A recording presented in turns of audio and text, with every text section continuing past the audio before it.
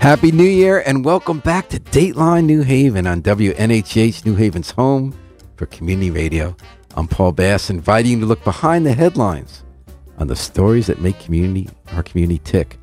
One story is going to be a big story in 2023 is the new era of antitrust reckoning. The trust busters are back, and how far will they get? In New Haven, we have someone who's been watching this that might know the answer to that better than just about anybody. His name is Florian Ederer. He's assistant professor in economics at the Yale School of Management. He's also affiliated with the Department of Economics, and he specializes, even when he's on the ski slopes, he specializes in seeing what's up with monopolies and efforts to protect the public. Welcome, Mr. Professor Ederer, and thanks so much for coming on Dateline New Haven. Thank you very much for having me. All right. So, am I right? Are we in a new era of reckoning with antitrust laws, and are the trust busters back? I would think that you're probably right about that. I'll give you a personal anecdote about this. Usually in the last 10 years, when I talked about antitrust at cocktail parties and friends gatherings. And you just kept getting invited back. Yeah. Well, usually when I talked about it, people's eyes started glazing over when I said something about antitrust. But it's been really changing. The last 3, 4, 5 years, people, even outside of the antitrust, economics, and law circles, have been really interested in antitrust and the power that corporations hold, what it does to consumer surplus, what it does to consumer welfare. And that has been very much picked up by policy as well. You've seen the changes in Washington. We've seen changes also in Connecticut. And this is certainly the most exciting time in antitrust since the 1980s. And was that exciting because that's when we said we're not going to care about antitrust anymore? I wouldn't say that we wouldn't care about antitrust anymore in the 1980s, but people have argued that the enforcement with regards to antitrust has decreased substantially in the 1980s, somewhat affected by some of the intellectual developments that we see in the 1970s and 1960s. Right, the right-wing corporate-funded think tanks that succeeded in taking over power through the election of Ronald Reagan and then starving the beast. Well, I know, that's very tendentious. You're a professor. You do nuance, in fact. That's right. I do. And I'm an economics professor, so everything that I say is on the one hand and then on the other hand. So there's always trade-offs. Well, that's what I want to get into, because in fact, that is one of the great parts about antitrust laws. There are trade-offs, and it's often hard to define. And about those cocktail parties, I'm guessing, I'm going to take a wild guess here, okay? I'm guessing that when it started to change, you stopped being the skunk at the garden party. It started to change with Google, Facebook, all that kind of stuff. When people saying these tech companies, what's going on? Amy Klobuchar was talking about it, even Josh Hawley. So you had some kind of overlap for different reasons between left and right. Everyone was talking about with the big tech companies. So we started tiptoeing toward antitrust. But then at the end of every year, when Congress had to really decide what's going to make the finish line, it never made it to the finish line. But then Taylor Swift happened. Yeah, and now we're talking like, Florian, can you come to our party? We need someone to talk about Taylor Swift. So that's when I first talked to you, and this was just in, I guess, December, right? Yeah. In November. Yeah, you're absolutely right, Paul. I think there was a lot of policy interest in Washington, also academic interest in antitrust that was reignited by the tech companies or the dominance of the tech companies. I don't think it really captured the imagination or the attention of the public quite as much, because many of the tech companies are very popular companies. We love convenience. We love convenience. We want to count our steps. We're not going to count on it like what is happening to our privacy or where the competitors can count our steps better for less money. Exactly. And I'm saying that as I'm wearing my Fitbit that's been watching my sleep. How you doing on that? It's watching your sleep? Yeah, it's telling me what sleep patterns I have, and it's relaying those data. That's interesting. And what are you learning? Mostly that I don't sleep so well because I have kids that wake me up in the night. But so the Fitbit basically has to re-engineer parenting. It can't really do much with that data. Huh? Exactly. But that's hilarious. But to come back to your question, the issue really became also more of I'd say a cocktail party pleaser when the Taylor Swift Ticketmaster debacle happened. And I commented on this and. It was one of the most read articles I've ever written. It was just a couple of short lines that I told the LSOM News and Insights studio about. And when they ran that story, suddenly there were lots and lots of people interested in talking about antitrust. So it wasn't just the tech companies, but it's stuff that directly relates to the everyday enjoyment and entertainment. And it also actually that is people tech. do. Because It is also let's tech, remind yeah. people what it was. All these people wanted to buy tickets to a Taylor Swift concert, her tour, and the Ticketmaster, which had purchased Live Nation, or was it the other way around? They had merged With Live Nation. So in basically, there's 2010, a near monopoly, not quite, but a near monopoly on ticket sales and concert venues. So if you want a tour, you have to sign up with them, or you're not going to get the places to play, which is what people. They had gotten permission to do this merger, I think, 2010. They had signed a bunch of rules how they're going to operate, which they didn't follow through on. So now the system broke. They couldn't handle the whole flood of requests. That's right. And so all of a sudden, Dick Blumenthal, U.S. Senator, is here saying, we're going to have hearings in Congress. You guys, this is about antitrust. This is about regulation. You got to have more competition so that more people can sell tickets and manage tours and then sell the merchandise, I guess, if I'm not mistaken. Yeah. And that you didn't follow it, so now we want to have you revisiting by Justice Department of this. And then just everyday people just wanted to rip apart the company. What's happened since then? Well, not that much has happened. I like to joke that antitrust is the slowest thing in the world. Antitrust moves at a glacial pace. The politics, in contrast, moves at a very, very fast pace. And then burns out. And Because actually, yeah. If it weren't for something else I'm about to bring up, I think people might have forgotten about this already. Yeah, it's a very, very fast media cycle. I certainly haven't forgotten about But it. Blumenthal said there were going to be hearings in December by the Judicial Committee. Did that happen? Yeah, I think they did. They are having committees about this. They're having hearings about it. But there are also lawsuits underway. But those lawsuits, they're not going to move very, very quickly. Are they seeking regulatory changes? Mostly they're seeking compensation. Okay, so that's different. So that's so private. Blumenthal talked about we want to look at the way this merger and other mergers are handled. Did he have the December hearing, or is it about to take place? That I don't know. But I think this is mostly about creating political pressure to do changes. On the government? Yeah, both on the government, but also to show to the public that we're trying to do something about stuff that the public cares about. But was it just a quick headline when Taylor Swift's in the news cycle, or the Senator's going to follow up? That's hard to tell, but I think it's part of a greater agenda that you spoke to earlier about, which is about changing potentially the antitrust laws, changing about how we handle certain antitrust cases. But also, and that's not just about antitrust, but also how we do regulation. So how we maybe regulate what types of prices or what types of pricing structures Ticketmaster can have. Should they be allowed to engage in this type of drip pricing that people hate, where you initially pay for the ticket and then you thought you paid for the ticket, but then there are all these additional fees that are being added on. And that, of course, upsets lots of people. Now, let's remind ourselves, though, that really it wasn't so much the prices that upset the people in this case here, but it was mostly the lack of quality or the lack of reliability of and the actually service. It's kind of like Southwest, right? Very Although they're similar, not, but yeah. they're not. It's not a monopoly issue, correct? Absolutely not. No, But what Southwest happened- has very intense competition, but it is an issue. They didn't invest in the tech infrastructure to serve the consumer. So Bad Bunny, this was a much bigger deal than Taylor Swift. Yeah. Mexico City, was it? She had a big concert, and all these people bought tickets. And these were people often, I believe, lived in rural communities, don't have much money. They saved up weeks or months of pay and traveled to the city and did buy the tickets. And when they showed up, the Ticketmaster Live Nation technology broke. Yeah. And they were told at the gate that they didn't have a ticket. They had to scan a ticket, and they were sent home. And people were crying. They lost their money. How did that fit into this issue? Did they keep it alive longer, or does our country not care about what happens in Mexico City? Strictly speaking, the antitrust laws are set up to protect the American consumer. So we care about the consumer welfare standard, what happens to how well consumers are doing in America.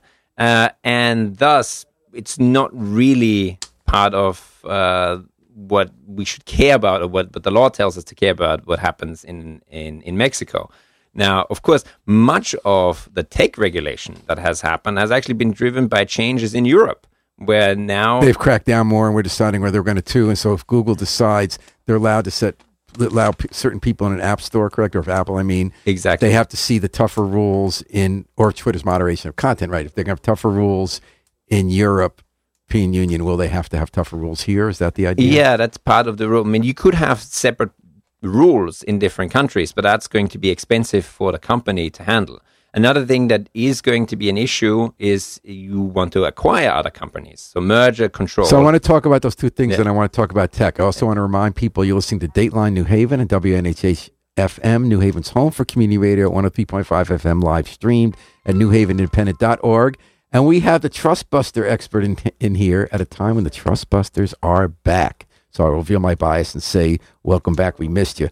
Florian Ederer from the Yale School of Management. So tech really has been, there are many issues with trust right now, from healthcare to concert tickets, but tech is the biggie, right? The what used to be called GAFA, but I forget what they're called now. GAFAM. Yeah, you see, you got Google, Apple, Meta, Facebook. Well, not Facebook anymore. Facebook. So the big tech companies are now in the crosshairs, both left and right, as well as center. A.B. Klobuchar to Josh Hawley in the Senate, saying they have too much power. They're concerned about for different reasons. As you just pointed out, it's everything from what companies they acquire to eliminate competition, which Microsoft, I guess, patented that generations ago. If someone's got something better, just buy them and then kill the technology, which really got me mad. Yeah. But also in terms of how they provide services, and they're really oligopolies, aren't they, rather than monopolies? Yeah, absolutely. And because they're both they might start out, one's in search, one's in business software, but they're always looking to get onto each other's turf as who's going to be sort of the big provider of all those services. What is happening with tech specifically? Where are we with that, and what are the Trustbusters up to, and why? Well, there are a number of lawsuits against the large tech companies. The ones that are being watched, very, very closely is the FTC versus Meta. Federal Trade Commission. Yeah, the Federal Trade Commission, one of the two antitrust authorities that we have in this country. We have both the DOJ antitrust as well as the Department of FTC. Justice. Yeah. And that one is, I think, being watched very, very closely because it is about whether Facebook or now Meta acquired many, many companies in order to build a moat around its key business that sort of eliminated potential competitors. And what kind of business? Well, it's many different businesses. Some of the acquisitions that we back in the early 2010s thought were perfectly fine acquisitions, like acquisitions of WhatsApp and Instagram, and many acquisitions that maybe even increased consumer welfare because they allowed for easy integration and bigger platforms and higher quality for the consumer. But at the same time, it eliminated the direct threat to the core business of Facebook because they were also social networking platforms. And so there are a number of other acquisitions that were, targeted at maybe building a moat and keeping out competition. So that there's that one undergoing. There's private lawsuits. People may have heard about the Epic versus Apple lawsuit. Gaming. And that's whether you have access, how much money Apple by being the gatekeeper with its Apple Store. And I'm not sure I get this right because I really know this stuff well. They get to charge a lot of money by cornering so much of the market. Yeah. And the makers say, we can't get on people's phones unless we go through the app. And it's really all about the phone, right? So we can't get on their phone unless we give them 30% cut. Yeah. So that's what that's about. So that's what that one is about. And we have a great question from Facebook we're going to get to after this part of the discussion about what happened after the Great Recession 2008. A really good question. I want to continue for now. Yeah. So tell me about this. Yeah. So the Epic versus Apple is a private lawsuit where Epic is unwilling to fork over those 30% on all the in-game transactions that they're doing.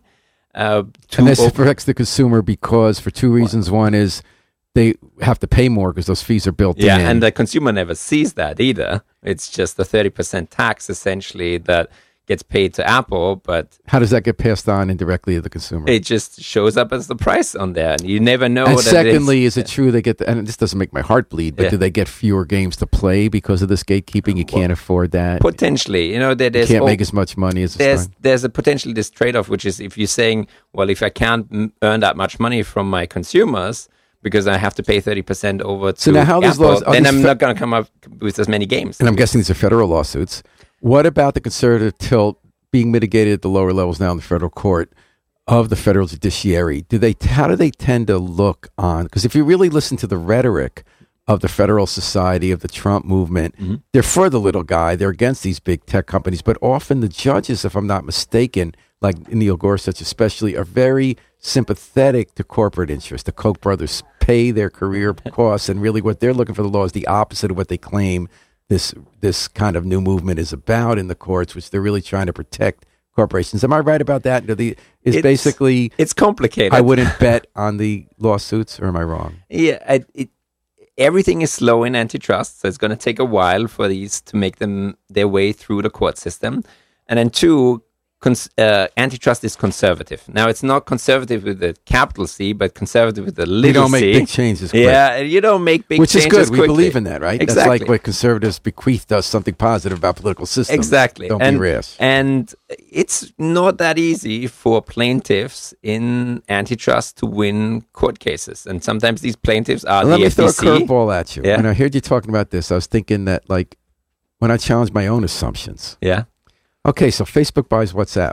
Facebook buys, all the companies. Instagram.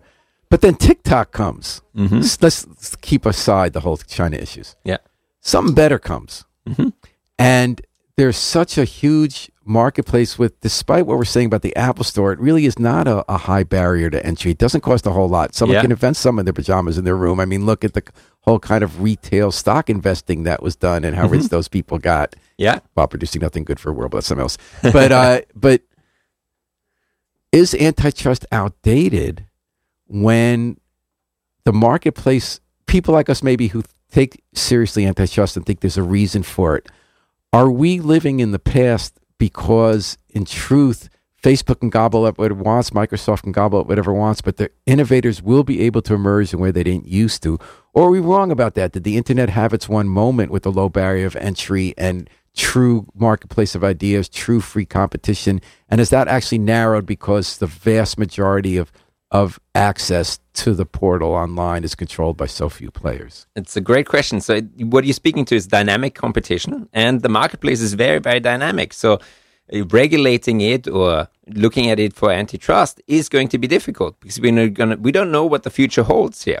And we want that dynamic competition because it's a different landscape from when these laws were written. Yeah, and so if we're doing antitrust now for Facebook, who knows what a antitrust, what a Facebook will be. It just seems outdated.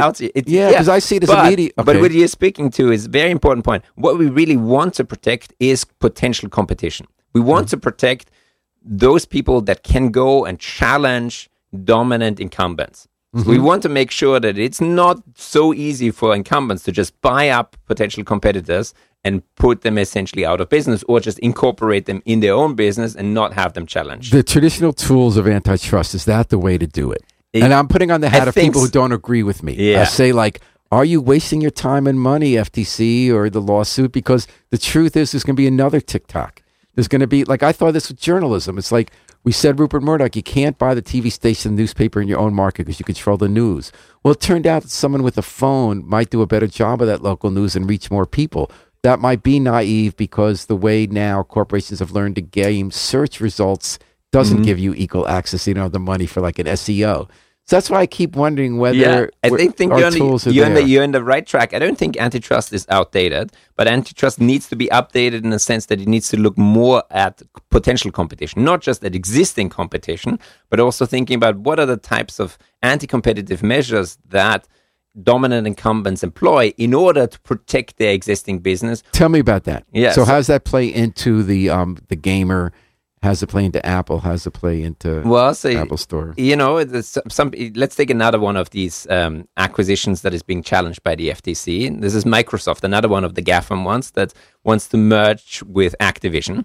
It's gaming again. And they've taken a stand on that, the Biden administration. They say, this is the one we're going to stop. We're going to stop this one. Now, I personally, I feel I try to be impartial about all of these, and I'm not sure that there's really huge consumer harm of Microsoft buying Activision. But one of the things that you think about is, what is the next big thing in gaming? Well, it's probably some cloud gaming where you can game all directly from your phone, and you don't need to have a desktop computer. That's what Isn't that true now? Yeah, it's already, but it's sometimes slow. So they're still fighting about the desktop? Yeah, no, there's a little bit of desktop. But what you want, once you have cloud gaming, you need all kinds of titles. You need content to have it all there. And then how do you populate it? Well, ideally with all the contents from a game studio like Activision. So that's very much this forward-looking perspective. So that if Microsoft owns Activision, there isn't another competition in the marketplace to create the next breakthrough. Is that different from historic antitrust? Was antitrust historically like, here's the two steel companies. Yeah. Here are the two steel suppliers, whether it's vertical or horizontal, where you're looking at supply chain or you're looking at the two in the marketplace. Is that something that's different now because we have, what's the law? Moore's law, where everything changes so fast? No, yeah, I think there certainly is more focus or emphasis on existing competition in antitrust law. And what I would hope that we put more emphasis on, and it's certainly also the case that the FTC and the DOJ are very, very aware of this, that we should think more about potential competition. What can we do to That is so interesting. And I do agree with you how you approach your job, that you really don't just go on one side, look at the gray areas, you try to see both. Because in this case, you just said something I never thought about, so interesting, about how because industries change so fast on a dime, we have to look what rules we're setting about this Microsoft Activision, not because we care so much about the desktop computer, what's going to happen there, but because those rules will be relevant when it moves fast to the other side. So that's what the quote-unquote liberal would say, right? Yeah. The quote-unquote conservative might say, tell me if I'm correct about this. And those terms don't mean a lot. Yeah. This is an example of government being the wrong engine in trying to control a marketplace that doesn't understand, picking winners and losers, but also setting rules that might exist, that it's actually the 22-year-old or 16-year-old kid who's tracking Jeff Bezos' plane and Elon Musk's plane, who's really going to figure out how that transition is going to be made and what kind of content and what kind of software code needs to be written to make that leap to the phone and make it work. So if you're trying to write rules, Dick Plume with all staff did used to make fun of him when he tried to talk about Facebook. He didn't even know how it works. I don't either, by the way, a lot of stuff. If you're trying to make rules and you don't really understand it, you're not in the thick of it, and you don't have as much at stake as the people who are going to make the money from the innovation, can you make effective rules, or will it just have unintended consequences? I have lots and lots of trust in the antitrust authorities. I think they have extremely skilled people there that understand exactly these types of trade-offs. This is, it's not me that first came up with this idea of potential competition being important. I certainly have written on this. I've written on this stuff on killer acquisitions, like you mentioned at the beginning. But these ideas, I don't see killer acquisitions. Is there any argument why that's okay? Absolutely not. Because if you're a capitalist, even if you're the Koch brothers, if they're going to be honest, like 12 at night after their third brandy, to admit that they don't believe that free market means stopping other people from innovating. Yeah, I think that's a very hard one to defend. But there are people out there who say some of these killer acquisitions are good because it provides incentives for the founders that get bought out in these killer acquisitions to come up with new innovations. So I think there's always a but still the public good. I'm having a hard time. That's a stretch, isn't it? It's a real stretch. Yeah. Okay. But I think as long as we do a good job of making sure that inventor in his basement or his garage can come and challenge dominant incumbents, I think then we're still doing a good job. All right. The job we're doing is talking about the trust busters are back and what that means for us when we sit at our desk, when we walk around with our phone, and we have our Fitbit, trying to be as smart as parenting advisors and how we sleep at night. We're talking about that with Florian Ederer, who is an expert in antitrust here at the Yale School of Management and Department of Economics at Yale at WNHH New Haven's home for Community Radio 103.5 FM, live streamed at newhavenpenn.org. Tom Breen asked, you said, great interview. Have you done any research around antitrust monopolies in rental housing, especially after the Great Recession of 2008? Have you seen huge investment companies like Invitation Homes operating in anti-competitive fashions after the foreclosure crisis? That's a great question because that's coming up back now, like when they write these laws about Airbnbs. And, yeah. I just commented. Mother-in-law housing. Yeah, I just commented on another lawsuit which is coming up. One that looks at RealPage, which distributes software for real estate management companies, and claims that software has aided collusion among rental management companies and has increased the rents that people pay in the housing market. That is an ongoing lawsuit, which is what is that? So what's the status of that? And what's it? So as I said, very slow in antitrust. This has been filed. This lawsuit, actually, several lawsuits have been filed in several metropolitan areas in the U.S. that it essentially alleged that this software, that is algorithmic pricing, so this is computer-assisted pricing that helps rental agencies to price exactly how much they want on the different rental units that they're renting out. And the argument is that the software really helps in raising prices and helps raising prices above competitive rates. Of what Why is that? Well, because the software may allegedly, so this is the alleged misconduct in that lawsuit, because apparently the software learns how to coordinate higher prices. Now, if you and I were competing as rental estate managers, we'd probably have an incentive to undercut each other. But if our rental pricing software tells each of us to keep prices high and neither of us defects, then that's Is that sort of similar to oligopolistic practices of a century ago, where if you had two steel companies or two book publishers or two printing companies, you might say we're both going to get hurt to a race to the bottom, so we'll agree. Yes. And that's not new. That's old, right? That is very, very old. But you know what it's making me wonder? Is this similar, and it gets beyond my bailiwick of expertise, is this similar to the way that Amazon will make you think you're getting, it changes its pricing by the minute. So you think you're getting a discount when you sign up for Prime. But what they're really doing is they know at what moment you're vulnerable to pay more prices. Like you'll pay a different price at 5 p.m. from 1 p.m., because through big data, they figure out how to get you to pay more. Is this the same thing where the algorithm's trying to get you to pay more and basically oligopolistic So the differences and similarities. The difference is that Amazon doing it on its own, that's unilateral. And that's totally different from collusion. So that's collusion, on the other hand, which is you and I sort of getting together and agreeing not to lower prices. That's very much illegal. And that's the Sherman Antitrust Act from 1890. Which started So would you say that RealPage is a page out of our historic traditional antitrust, whereas the gamer lawsuits are a new page when we have to look at existing competition versus potential competition? Is that a fair way to put into neat, simplistic journalistic categories? Paul, I'm going to say that the lawsuit alleges that this is the same thing. Now, I think there's also an important difference, which is that this is not explicit collusion. It's not literally you and I agreeing to not lower prices, but rather it's algorithm assisted or algorithm helped. But often, now that's another question about obviously antitrust activity isn't about whether something is spoken.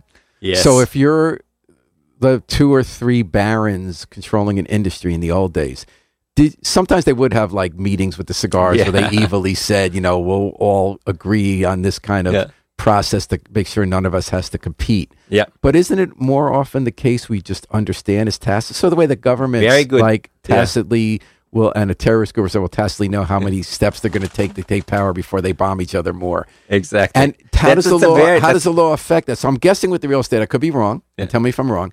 I'm guessing with the real estate is what you're saying, there's no explicit agreement. Exactly. How does the law treat it if it's an obvious, unstated agreement? Yeah, that's a very important distinction. That is sort of, I'd say it's antitrust 101 that I tell my students. Explicit collusion, that's Section 1 of the Sherman Act, and you go to jail for doing that if there's proof for this. Tacit collusion, on the other hand, is, you don't necessarily go to jail, and it's not a super clearly illegal violation. Okay, it's you will have to prove that this really harms consumers and this is really causing. So it's impact. That one is done much more about impact. Okay, whereas for the first one, if it's explicit collusion, I don't even need to prove that this is hurting consumers. If I have if ProPublica and the plaintiffs are correct, which you're saying they're not necessarily correct. Yeah, this is 101. This is what it's always been. This is about collusion, the old style. Yeah, you're saying this is about not explicit collusion, but about impact, which is also an old question, isn't it? Yeah, that one would be tacit collusion, like you said, and then it has to be about impact, and you'd have to prove that. Look, the introduction of that software. Do you have a take on this? Let me be cautious and to say this. There are aspects of this that look like tacit collusion that's harmful to consumers, and on the other hand, that just seems to be part of the software that's correcting biases that the rental agencies have in terms of... like the way they get white people to pay more to go out of the suburb. Not just that. No, but it turns out that what rental agencies really don't like is vacancies, and they used to get rid of those vacancies by just pricing lower. And the software essentially told them, look, increase the prices a little bit. We want them to do that, don't we? Yeah, well, of course. But, the profit motive for the rental agencies is also something that they are interested in. And I think I did hear a point of view that's stronger, which is that this case will test how implicit collusion concerns. Yes. Yeah. And that it does seem like you think they're not going to be able to prove the explicit. I think it's going to be a very, very interesting case, and I think it's going to be very difficult to prove explicit collusion. It might be easier to show that this helps tacit collusion and that there is a harm to consumers, in this case, renters. And that is then up to the judge to decide of whether what the compensation then should be. First, Edward, let me ask you about law. So what do Amy Klobuchar and Josh Hawley want to do? First of all, is there any chance? Because I do get the sense that every year everyone talks big about tech. They have different reasons. The conservatives are mad about they feel the rights being censored, even though they get algorithms, have them heard 10 times more as anybody. And the left worries about your privacy or about competition. It seems like, am I right, that when it really comes down to, because of all the intense lobbying on both sides, that you really can never get this passed? I think it's going to be difficult to get this passed. So is that just noise? I know this is sincere. Amy Klobuchar is a very serious person who cares about antitrust law. And I respect her greatly, and I think she's written an interesting book also about antitrust. But I think passing laws on this is going to be quite difficult. And even if you get to passing laws, what will eventually pass into law may not look exactly what you initially intended it to look. Will it fail to keep up with what was... Yeah, so that could be an So is issue. the real impact in the courts and in regulation? I think so, yeah. The real action is lawsuits and regulation. I think so, yeah. Which brings us to Lena Khan at the Federal Trade Commission, a Yale product, right? Absolutely, yeah. And Justice Department's Jonathan Kanter and Tim Wu until this week at the National Economics Council. They're trying to take steps through the government, not private agencies that feel hurt, like by the Activision deal. Mm-hmm. What are they up to? What they're trying to do? Like opening up charging networks for electric vehicles or hearing aids. What are they trying to do, and how's it working? So I think they're trying to be more aggressive in terms of antitrust enforcement than their predecessors under the previous administration were. And they have taken a number of, I think, important steps where they also have been quite aggressive at merger enforcement, or making sure that some of these anti-competitive mergers do not occur.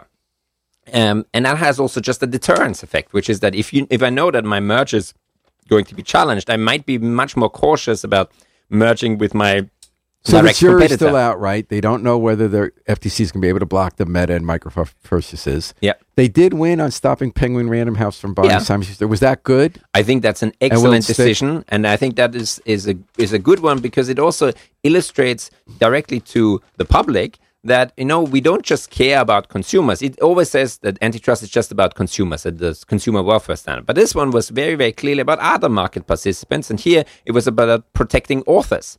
So it was about, making sure that authors that are selling their book rights to the big publishers are getting their fair share. And they're it's a labor issue. Yeah, it's a labor issue. It's just market participants that are being protected here. From in concentration of market power. How do you define the public interest? Isn't that often like at issue in these cases in a way that isn't so easy to tease out? Like, are you trying to protect labor, like in this case, how impact the quality of versus like Walmart, what it does anti-competitively really helps with pricing and really helps with quality and labor standards and safety. Yeah. How do those get balanced historically with antitrust, and how are they going to be balanced now? So strictly speaking, antitrust shouldn't do balancing. So when we look at mergers, for example, take the Simon Schuster and Penguin merger, some of the arguments were that, when we're combining these forces of the two merging parties, then we're going to be able to distribute this to more consumers, we'll be able to attract more authors, and it's all going to balance out. And the FTC said very, very clearly, no, wait a second. What you're really doing is you're harming one specific group, namely these very high-profile authors and the advances that they're receiving. Yeah? And all we need to show is that you are harming this particular group of market participants. I'm going to go back to a point earlier, and I'm sorry I forget the woman's name.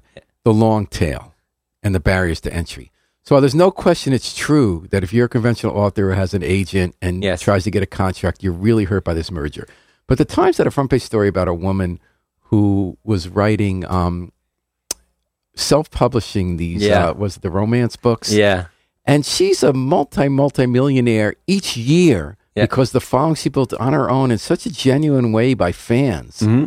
And so that could never happen before in history. Why? How could Penguin Random House have lost the case? Couldn't they just brought that article into court and said that that's the true. world's changed? You're looking at an old rubric, and while you're worried about 7 authors who are used to having it handled the plate to them, the really scrappy authors who are doing it a new way have opportunities they never did before to bypass us. Or like rock bands. Yes, you might not get Live Nation, but thanks to YouTube algorithms, bands develop like Mandolin Orange. They develop these national followings of people who like that kind of music in a niche where they won't get rich, they can actually make a living at it and tour and sell their recordings. So are we all wet? No, I think that there are many other constituents that are potentially hurt in that Simon Schuster Penguin Random House merger. Well, it's the reader because they won't get the... But doesn't that really still help? They just have to switch over and go online to the fan club and find the woman? But the important thing is really, we want to win here lawsuits. Okay? And the way that you win the lawsuits just show harm to one particular group. What's going to happen when these cases get to the Supreme Court or when the... Republicans, if they take over both houses after the next election, rewrite the laws, this is all going to be done, or what? No, I think the antitrust revolution is well underway. I don't think there's going to be pushback. I think along the way, it will take some time. It will take some judicial education. Also, it's just judges are not trained necessarily to do antitrust cases. And it will take resources also for the antitrust authorities. If you look at how much mergers have increased... Will they get it? Will they get the staffing they need? Hopefully. I think that's one of the big changes that everybody can agree on. So both conservatives and liberals working and... So the same Republicans who are against funding the IRS won't be against... But they don't like the FTC. The politicians probably don't agree with it. But I'd say among antitrust economists and antitrust lawyers, whether they're conservative or liberal, but they want is that going to matter if the Koch-funded candidates just like have the mission and the Federalist judges, society judges, just say, Gorsuch says I got my revenge for my mom and Buford with the DEP. I mean, like, I think, EPA. I mean, one thing that I am worried about, and I take there your concern, is if these antitrust authorities and agencies don't get funded appropriately. And we have actually now changed that funds them more than they used to. And it would be great if that continues. But if that type of funding gets cut, then mergers can't be investigated. Anti-competitive behavior by dominant incumbents can't be investigated. And that's a really real cause for concern. All right. Oh, and I don't want to let you leave. Well, first of all, tell me you got into this. You grew up in Austria, right? Yeah. When did you come to the U.S.? I came to the U.S. in 2004, so almost 20 years ago. What brought you here? Graduate studying. The greatest thing that America does is educate the world. We do that here at Yale too. And another case where it doesn't matter, in my opinion, although I am an antitrust guy big time, but I like to think of the conservative arguments. I think higher education might be one of those examples where the cartel is not a problem because the value of those high-priced educations don't matter as much anymore because you can get Coursera or the smaller universities and colleges and do just as well. There are also antitrust cases for the big universities. And so you came here. When did you get interested in antitrust? How did this become your thing? I think I got interested already during grad school at MIT, but I really got into it, I'd say, in the 2010s and so on, when suddenly my students started asking all these questions. I teach competitive strategy, sort of, broadly or loosely speaking, it's about how do companies make more money. So I teach them some of the things that, are enhancing their profits, but not necessarily enhancing the welfare of consumers. And a lot of the students that we have, which are wonderful students, alerted me and said, look, there's many, many things that companies seem to be doing that are not so great. And that's how I got started. So your students set you on the track. Yeah. This is really a thing. I was looking at your publications. You're really all over this. Yeah, that's right. And it is a really important topic. Yeah. So now you do get time off. Yeah. You do go skiing. That's right. But you're still working. You went skiing at the break, and tell me about your antitrust observation from skiing this break, because I found that interesting. Yeah, so unfortunately the weather right now is not great for skiing, but everybody should check out our local Connecticut skiing resorts too. And one of the big things that's happening in the skiing industry is that there's a massive consolidation. So all the ski resorts are being bought up by Epic and Icon, And we're moving there to essentially a duopoly situation where... Did that affect where you went skiing? Like, where'd you go skiing? It doesn't affect me that much skiing. I'm so addicted to skiing. In economic speak, my demand is so inelastic that it doesn't matter so much how much... What did you notice on this trip? Well, what I noticed on this trip is that it's, some of the quality and that is provided by the ski resorts may have gone down. In what ways? Yeah, so when I tried to charge tickets up for my 5-year-old daughter, who's also like she's already skiing. Yeah, she's obsessed. She's half Austrian. She's half American, half Austrian. It goes by the heritage that you have to go care about skiing. I see. So it's not really an option. It's not an option. That's why you have inelastic demand. Yeah. So inelastic demand. Exactly. Yeah. So her ski passes tend to be free, but the ski resorts make it quite difficult to actually load up the ski tickets for her because they're free. I have to go and queue at the ticket window. But if I pay for like everybody else, the 7-year-old. Did this used to be the true case? Has that been a change this year? It used to be much easier to. So that was this trip. Yeah, this was this. And where were you going? This time I went to Kemo. What's that? KEMO? OKEMO, yeah. Where's that? That's in Vermont, up there. And who had bought that? That's part of the Epic Pass. Did it used to be? So that I don't know. So Epic doesn't own it. It's more like Ticketmaster. You have to get your tickets there. No, Okemo is fully owned by Epic. And that's Vail Resorts, and so that's probably the biggest. So you noticed that on your trip this time and trying to get the ticket for your daughter. That's right, yeah. So you had to spend more time. It was a little bit of a hassle. Yeah, it's a little bit but it helps if you tweet at them, then... So maybe the solution to antitrust is to be good at tweeting. It helps, also improving civic amenities in New Haven. People might know about the wonderful lights that we have at the Wilbur Cross tennis courts at the high school. Yeah. My biggest claim to fame is that I managed to get those installed after tweeting at the mayor. Oh, really? Yes. So you need a mayor who answers the tweets. You need a mayor, our former mayor who answered those tweets, yeah. Oh, so which mayor was that? I think it was still under the previous one. Justin, Tony Harp? Yeah, Tony Harp. Justin has been fantastic also for us. Both skiers and tennis players, yeah. All right. So thank you so much for joining us. What's your bottom line? Are you, which side do you agree with? Or you're the academic who sees both sides? I'm the academic who tries to see both sides, who tries to evaluate both sides. But I'd say among academics, I'm probably much, much more on the progressive side. And what does that mean? So I think I am much more for aggressive antitrust enforcement. There are a lot of people who disagree with the current approach of the FTC that is very, very aggressive and that sometimes means that they lose some of these merchant Right, cases. They're saying it's worth trying to do it. It's worth trying to do it because if we didn't do anything, then companies would be emboldened to do anti-competitive things and merge. So is it fair to say that you're a cheerleader for the new aggressive stance, but as a observer, you realize there are a lot of nuances and unanswered questions that are going to be tested out in this process? You put it beautifully, Paul. I think all right. I'll just leave it at that. You put it beautifully for the last 45 minutes. Thanks so much for joining us. It was a real treat. I could tell from interviewing the other day that you just have a lot to say, and it's fun to hear and important. Thank you very much. So thanks for joining us, Florian Enderer, Associate Professor of Economics at the Yale School of Management and affiliate with the Department of Economics as well, and our go-to guy on the return of the Trust Busters. Thanks to Tom for the question. Thanks to Harry Droz for working the controls, as always, our station manager. We're going to take it out with the Afro-Semitic Experience, performing I Wish I Knew How It Would Feel to Be Free from the group CD, A Plea for Peace. This is Paul Bass inviting you to fly with us free all day, all night, and all year long at WNHH, New Haven's home for community radio.